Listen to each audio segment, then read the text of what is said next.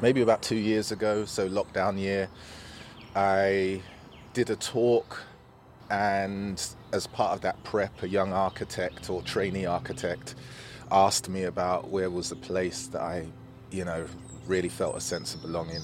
And I I really couldn't come up with a place. I could come up with, my mum and dad's living room, and I could come up with wherever, not even the houses that I've lived in really, but yeah, it was really like my mum and dad's living room. But if you're talking about an area, a region, a part of London, there wasn't really a place where I felt, I guess the sense of belonging that I get now, which is probably quite sad, comes through the places that resonate more with my kids, more so than myself. So Mayo Park, for me, because it was the back garden for my kids when I lived in Sydenham, it feels so rooted in my kids' early life experiences in London. This is where they went to play football. This is when their cousins came round, and we had a very small back garden when we lived in Sydenham. We all came to Mayo Park. When I took up jogging 10 years ago, 2012, I was jogging around Mayo Park every Saturday morning. So this is pretty much it. It was like the one place where the different communities of Sydenham converged, because it started to become really gentrified over the last few years, and you would see, there was a kind of segregation thing going on, and Mayo Park kind of seemed like the one place, or one of the few places, where all of the communities converge. So, even just being in here again just gives me very, very nice feelings. I've been up since the morning, thinking about work, and I've actually turned off and tuned out coming into this park. So yeah, there's something that resonates quite deeply being here.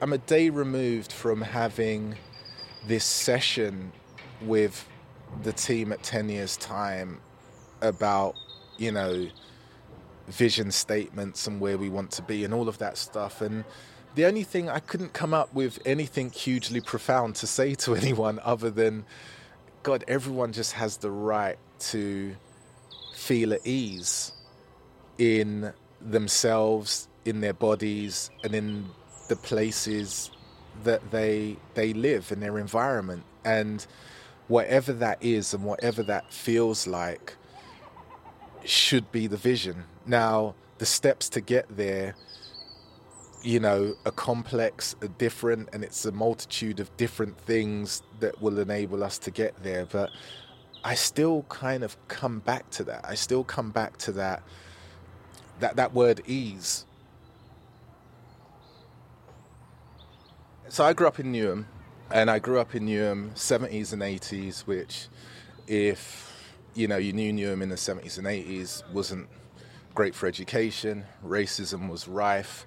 National Front, which was a racist political party at the time, was, leafleting outside of primary school gates. My local secondary school, I think at one point they had a mobile police van situated in the actual school because there were so many racist attacks. I kind of grew up quite fearful.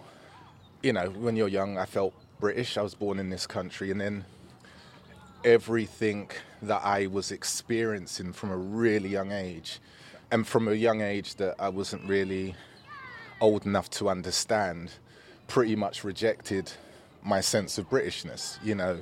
From being stopped and searched by the police, going into shops and people calling the police on me for no reason. It just felt like there was a spotlight on me all of the time, and that spotlight was really negative. So I always felt slightly edgy. Also had poor experiences with teachers whose expectations of my ability was fairly low, or very low. Every time I left, like my mum and dad's front room, every time I left that, it felt as if there was some level of hostility, rejection, being othered, And that was my experience, and that was from I can remember, from primary school age. It's a bit like, if you watch a race, a long distance race, and you've got the runner that's at the front and the one that's behind. The one that's at front will keep accelerating the speed or slowing down the speed or moving depending on how they want the tactics that they need to win the race. And ultimately, if you look at racism in a very similar way, ultimately what happens is that even if things have changed, particularly people's attitudes towards it, it still means that the systems and structures that are in place that have the power still stay ahead of that. And they stay ahead of that in a way that if they need to accelerate things because we're catching up, and when I say catching up, we saw this 2 to 3 years ago when, the movements, particularly around Black Lives Matter and climate justice, climate change, were starting to converge, and they were starting to merge to a point where, people that would not talk about racism suddenly started talking about racism.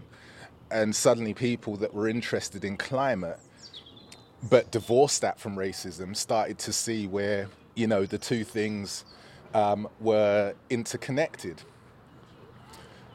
No government wants to see those movements come together or those connections being made.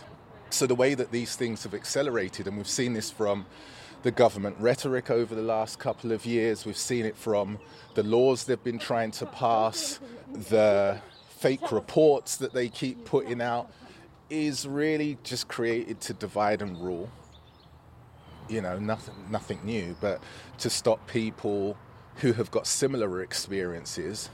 And let's face it, while some communities experience harm way more than others, there are still quite significant levels of similarities in terms of people in this country that cannot mobilize because the structures do not allow that.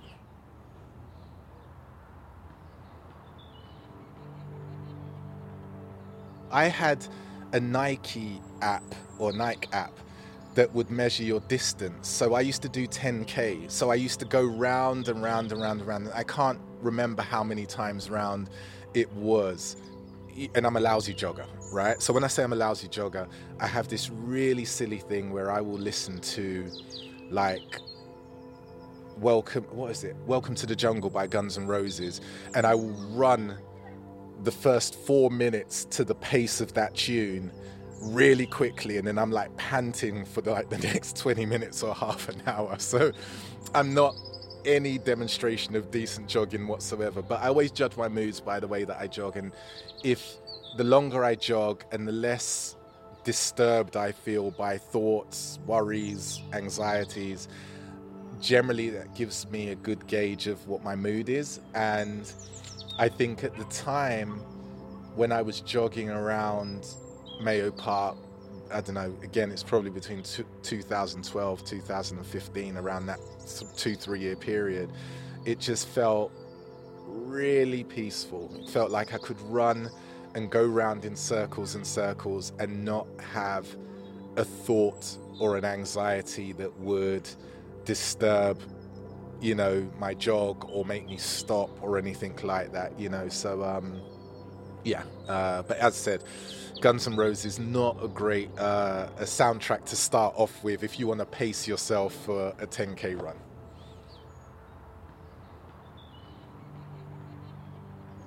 We work in social purpose organizations trying to make change, and it's our business to think about these things and to, try to promote good.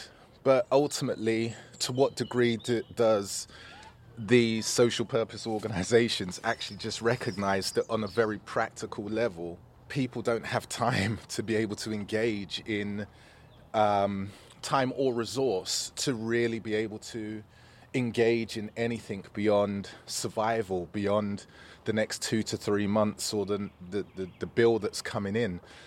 And that's where it feels like there is a huge divorce between what we call social purpose in this country and the experiences and lives of ordinary people, because if you're not creating stuff that can speak to that experience or speak through that experience, it's really difficult to get any level of mobility that is going to counteract some of the perverse government laws and rhetoric and things that are being passed daily without us really knowing. So, most of the ills of this world are socially constructed, and socially constructed through a capitalist system where very few people who have lots of wealth and privilege have the power to dictate the lives of 98% of the population. If there's one thing that I try to do is I try to break things down really simply and try to say it as simply as possible. If that's the case, then the faith comes from the fact that a recognition of that and being able to counteract that is something that you can do through social purpose, through activism, mobility, common ground, all of those things, or a combination of those things, as opposed to something that is in our DNA, so we can change some of this stuff. So the faith comes from that, but the systems that operate are so complex and interconnected between, how politics work and how our parliamentary system works, right through to, regulation or lack of regulation, right through to tax breaks, right through to who gets to make the decisions on, in my field, how money is allocated. These are systems that are created through a layer of complexity. And in this country, we do bureaucracy incredibly well as a way of hiding. I always used to say this around when George Floyd happened, in that, that was a very American way of doing things in terms of just the blatantness of that and the fact that that happens on such a frequent basis for black women and black men in America. Britain's very slick in that it harms through policy and bureaucracy and does its level best not to create martyrs of those that it kills. So it kills people softly. And that ambiguity, the abstract nature of racism in this country, which happens through bureaucracy and policy, is the way that it happens. But it also means that it prevents that level of mobilization that people would have when a George Floyd incident happens. This country will do its level best to prevent that from ever happening. And if it does happen, it will be absolutely a mistake. Everything happens through bureaucracy and policy. And that's very difficult for people to grasp and understand, even for those that are caught in the system trying to change those things. So, I recognize my limitations, and I recognize I do some things well, I do some things not very well. I've had the good fortune of being able to be close to or see the work of people like Fazana Khan or Amara Spence and others, Carleen Furman. They embody their work, the separation between what they do in their lives and their values and how they live their lives is closer than mine in terms of the work that I do. And the sense of humility for me comes from the fact that when I've seen that and when I've been able to recognize that, is to try and do work that serves their visions and serves the work that they do.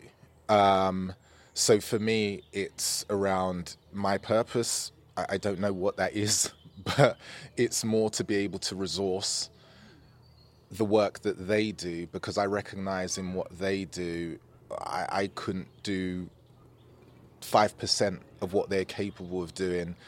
And, it's like, why are you going to be dragging your tired ass around trying to do things, when actually you can hand that resource to other people who can show a different way.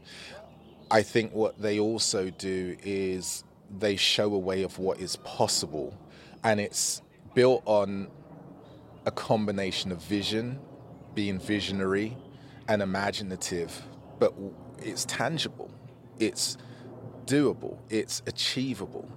And so when I see that, I sort of think, okay, I can spend a lot of time in my murky way trying to do things and trying to create this and trying to create that, or I can try and get resource, support, whatever it might be, to support people that really have those visions and are living those visions and are able to push that forward. And so for me, humility comes into that, of sort of understanding your limitations, your restraints, but also just being able to see these visions that are amazing and trying to find ways to either resource it, support it, or just plow whatever level of allyship you can. The way that they do it is they do it through a lens that is gendered, that is, intersectional, that's not going to leave anyone behind. That's the bit that is important. They center and ground their work in the experiences, the voices, the knowledge, the joy, the innovation, everything of people that are most harmed by our systems. And the fact that they do that means that they're not creating these visions that's going to leave anyone in this world behind, and that gives me faith. But having the humility to see that, to understand that also, when I look at my privileges, I won't be the first in line for what they create. You also have to recognize that. So that's where the sacrifice comes from. The sacrifice. So yeah, there's humility and sacrifice, and recognizing that for our world to work and for our world to be grounded in the way that, say, a Fazana or Amara grounds their work, that you have to wait in line. That is the right way, because if those communities are determining their own destinies, then trust me, people that experience levels of real acute marginalization and harm, to be honest, I haven't met people who have experienced that have turned around and wanted anyone else to experience that in that way. If your world is built through that lens, then the type of extraction that we are experiencing today, I just don't perceive that as being that will happen.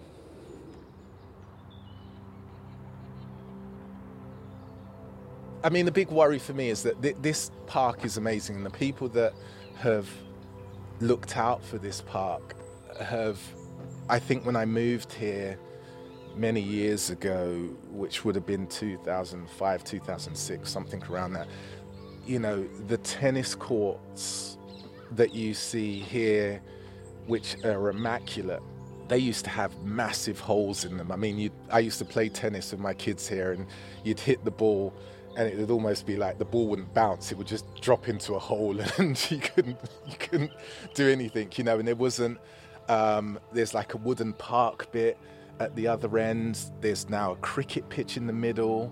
So much of this stuff that was here wasn't here 15 years ago. And so the beauty of this park and just the different layers of how it's used is just amazing. But again, I always come back to, who's using it, who's benefiting from it. Has this development of it displaced those, and my maybe slightly romantic notion of how the different communities would come into this park, has that changed? Has the demographics of it changed? And I look at the tennis court and I think, this is amazing, but you now have to pay and have a key to be able to get into it. Who's using it now? So I think that thing of displacement still just, it just gnaws at me, that why couldn't this stuff be here for the communities that have been here traditionally for years and years? Yeah, that always kind of sits at the back of my head.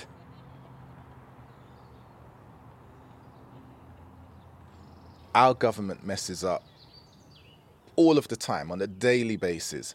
And the response in the UK is not one to overthrow the government or change the government. It tends to be, well, it's got to be someone else's fault. It's got to, we have this real hierarchy.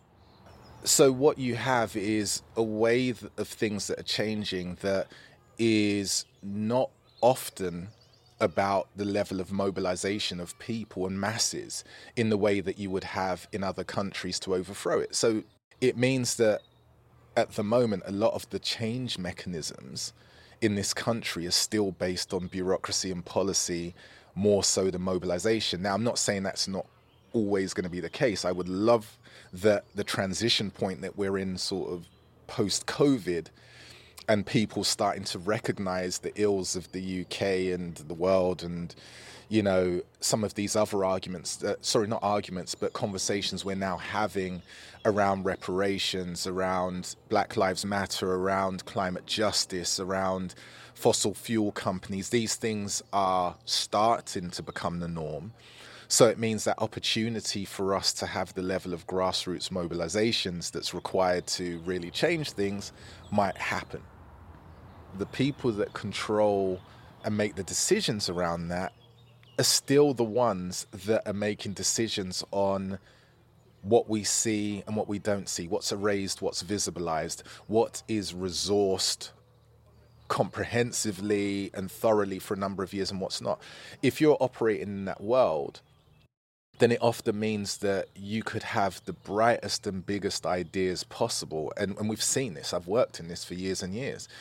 You know, this work that should be funded for 20 years, for millions of pounds, to be visibilized, to be able to have all of the privileges and power and resource that's required, that a number of these big charities have had historically, they're not getting that level of resource. And part of it is, for me, and this is a personal opinion, like, one, if you're in a position of power, particularly working in philanthropy, in order to do this work well, at some point you have to invalidate some of your own truths and some of your own work experiences. You will have to, at some point, acknowledge that the way that you have done things has been complicit in an extractive system and that you've made mistakes. And for a lot of people, you're either going to be very ignorant to doing that or being able to recognize that, or two, you will continually try to create frameworks, as this is what you see now, that keeps you in the frame and enables you to understand what a Fazana's doing, as opposed to really being able to let go and legitimately let go so that work can flourish. Or three, you are so concerned with your status that you do not want anything that is going to harm that. And on a very deeply human level, you can understand why people will find this work hard. If you have spent 30 years building up your career to a particular point where you've become a CEO, and you now have Derek saying you need to invalidate some of that, you need to, this might harm your status, you might not get your OBE at the end of this and all of that. You know, the ones that are ignorant to it, I don't know what the change mechanism is for that. But I think for those that are, and I think there are a lot of people who are incredibly thoughtful, but as I said, that invalidation of their truths or what they thought was the truth and their status and the fact that that might be harmed is a really difficult and personal and deeply human conversation to have, because that means that you need to give up power. And no one ultimately, there are very, very few people that I have seen that legitimately will give up power in that way. As I said, all of these things that are created, that I see, are creating these various frameworks for those people in power to keep themselves in that frame, co-opt our language of reparations, reparatory justice, whatever you want. But it's all done for a way that preserves power. And that, you could say, is a very liberal way of preserving power. It's a very liberal way of preserving power because ultimately you create a different level of language and frameworks, but what sits underneath it is that ultimately you will still be the one that takes credit for it. You still will not be transferring power, and you will still be in a position to be taking credit for other people's innovations, even if more and black and brown folks get a little bit more money as a result of this, more so than a right-wing way of doing things. And I think that is a fundamental problem in the notion of charity. It's a fundamental problem in philanthropy, and it's a fundamental problem in why we do not see the work that certainly I value, but certainly the communities that I work to benefit value, why that doesn't get the resource that it should get. I don't say this thing about invalidating truths lightly, because I was completely complicit being part of the system. I still am, because I still operate in a philanthropic system that is colonial in nature, that is extractive in nature. And even though the role that I play might be in terms of trying to mobilize resources into black and brown communities, it's still having to play part of this complicit game. And I have been playing that game in systems for years and years and years. I talk very openly and honestly about being complicit in the charity system, in the philanthropic system, things I got wrong, things that I continue to not do as well as I would like to. And again, I come back to where humility comes into that, is what does this all mean? Ultimately, what do you want to say your role has been if you're in a position of power during a point of COVID-19 and the biggest public health crisis since World War II, George Floyd and Black Lives Matter? What do you want to say as a charity, a philanthropy, in terms of your legacy, in terms of the changes that are required? Do you want to say, oh, okay, we gave, some more money to more services? Or do you want to say, oh, actually, the real problem lies in some of the structural issues, which might be our government, it might be our policing, and these fundamental issues? Do you want to really say that you are contributing to some of the root causes of the problem? It takes huge levels of humility, but it does mean that you are having to turn away from a lens which says, okay, we're doing good because we're helping 500 young people at risk with this particular program. And actually in 2 to 3 years' time, because those young people might get employment or, have good benefits at the end of the next 2 to 3 years, then as a CEO, I've done my job, or we've done, great. You move on 2-3 years. The hard work comes from the fact that we're not going to see the changes of the deep work that's required for these fundamental changes to happen. So you have to look at legacy really differently. If you're in a job for 3 to 4 years as a CEO, your metrics of success are going to look really different. And your metrics of success means that you're not necessarily going to be able to, in this current world, elevate to the next job that you want to, because if you're a charity, you don't have on your CV, the income of this organization was 10 million when I started and now it's 15 million afterwards. Or, we worked with 1,000 kids in 2022 and by 2025 it's, 25,000 kids. These are all the metrics that we work with at the moment that says, I have been a success.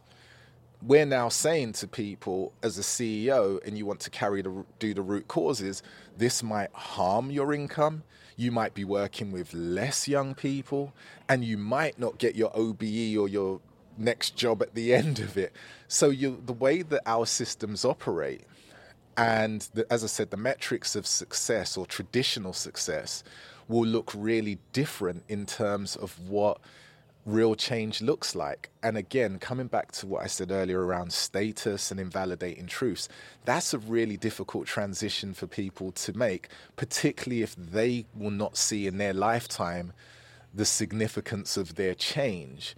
But as I said, having to unpick 20 or 30 years of your work to be able to do it is really, really difficult. It's scary to try and convince trustees and a whole team that you have kids and all of that, there is a whole system at play that needs to be changed. But my point here is philanthropy, more than most industries, has the independence and the wealth to be able to do that. And that is why I do the work that I do. And sorry, it's a long-winded way of getting there.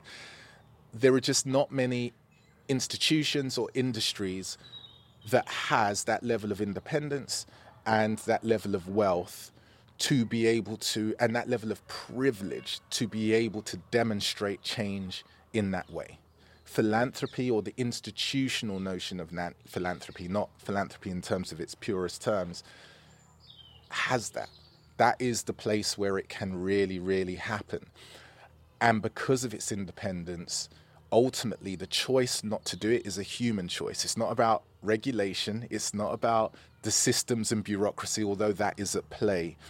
Most of these things can be changed because human behavior can change, as opposed to all of the systems. There is greater levels of control of those in power, the governors, the CEOs, the senior management teams, to be able to change this and demonstrate change than in a lot of the other industries that I have worked in that is so tied to government and government funding. That's where the change can really happen. So it's human choice why it doesn't happen.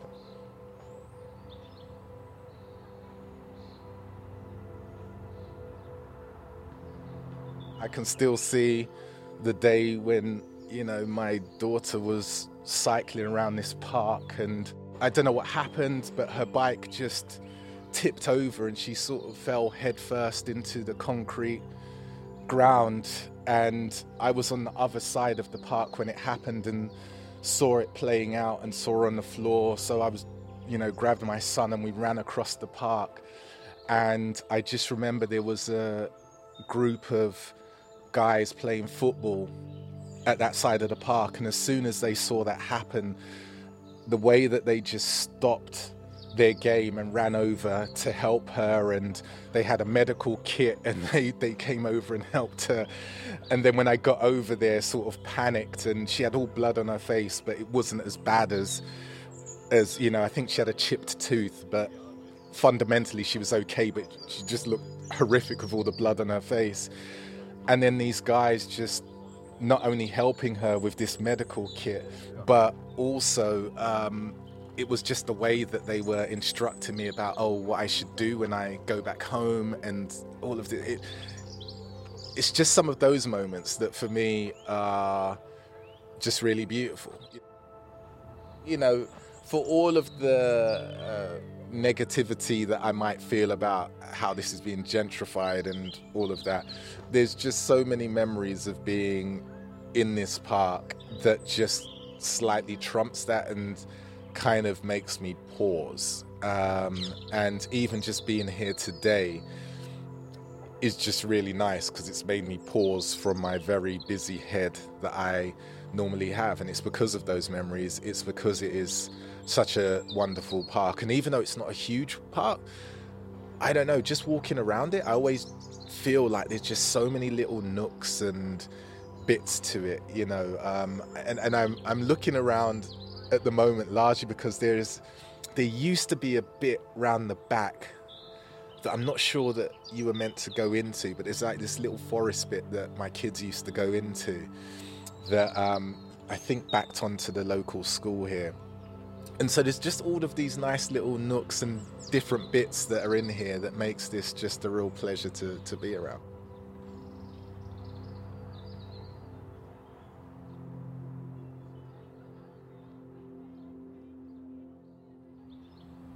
I think if you feel that sense of, you're just kind of being held by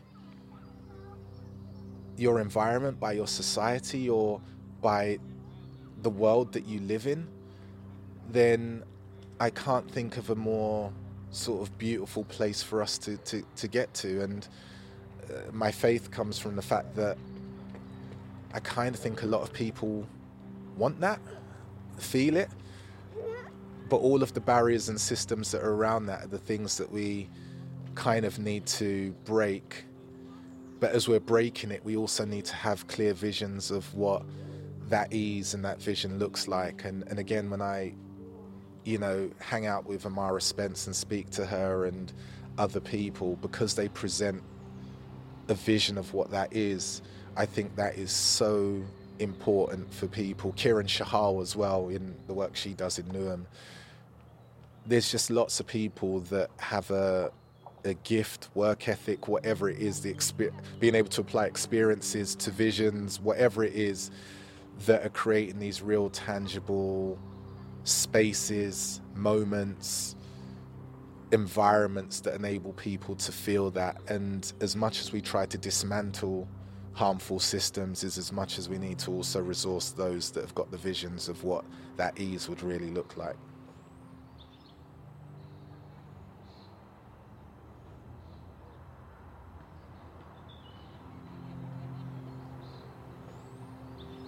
I guess the feeling of being in the park or being in a place like this, I hope that my kids will have a greater sense of belonging and ease than and feel that ease that I haven't kind of felt, and that they would have more spaces and places that they will feel that ownership over. Because, as I said, how I feel now, it's generally through the lens of my kids that I feel that sense of ease and belonging, less so what's rooted in my own experience of England.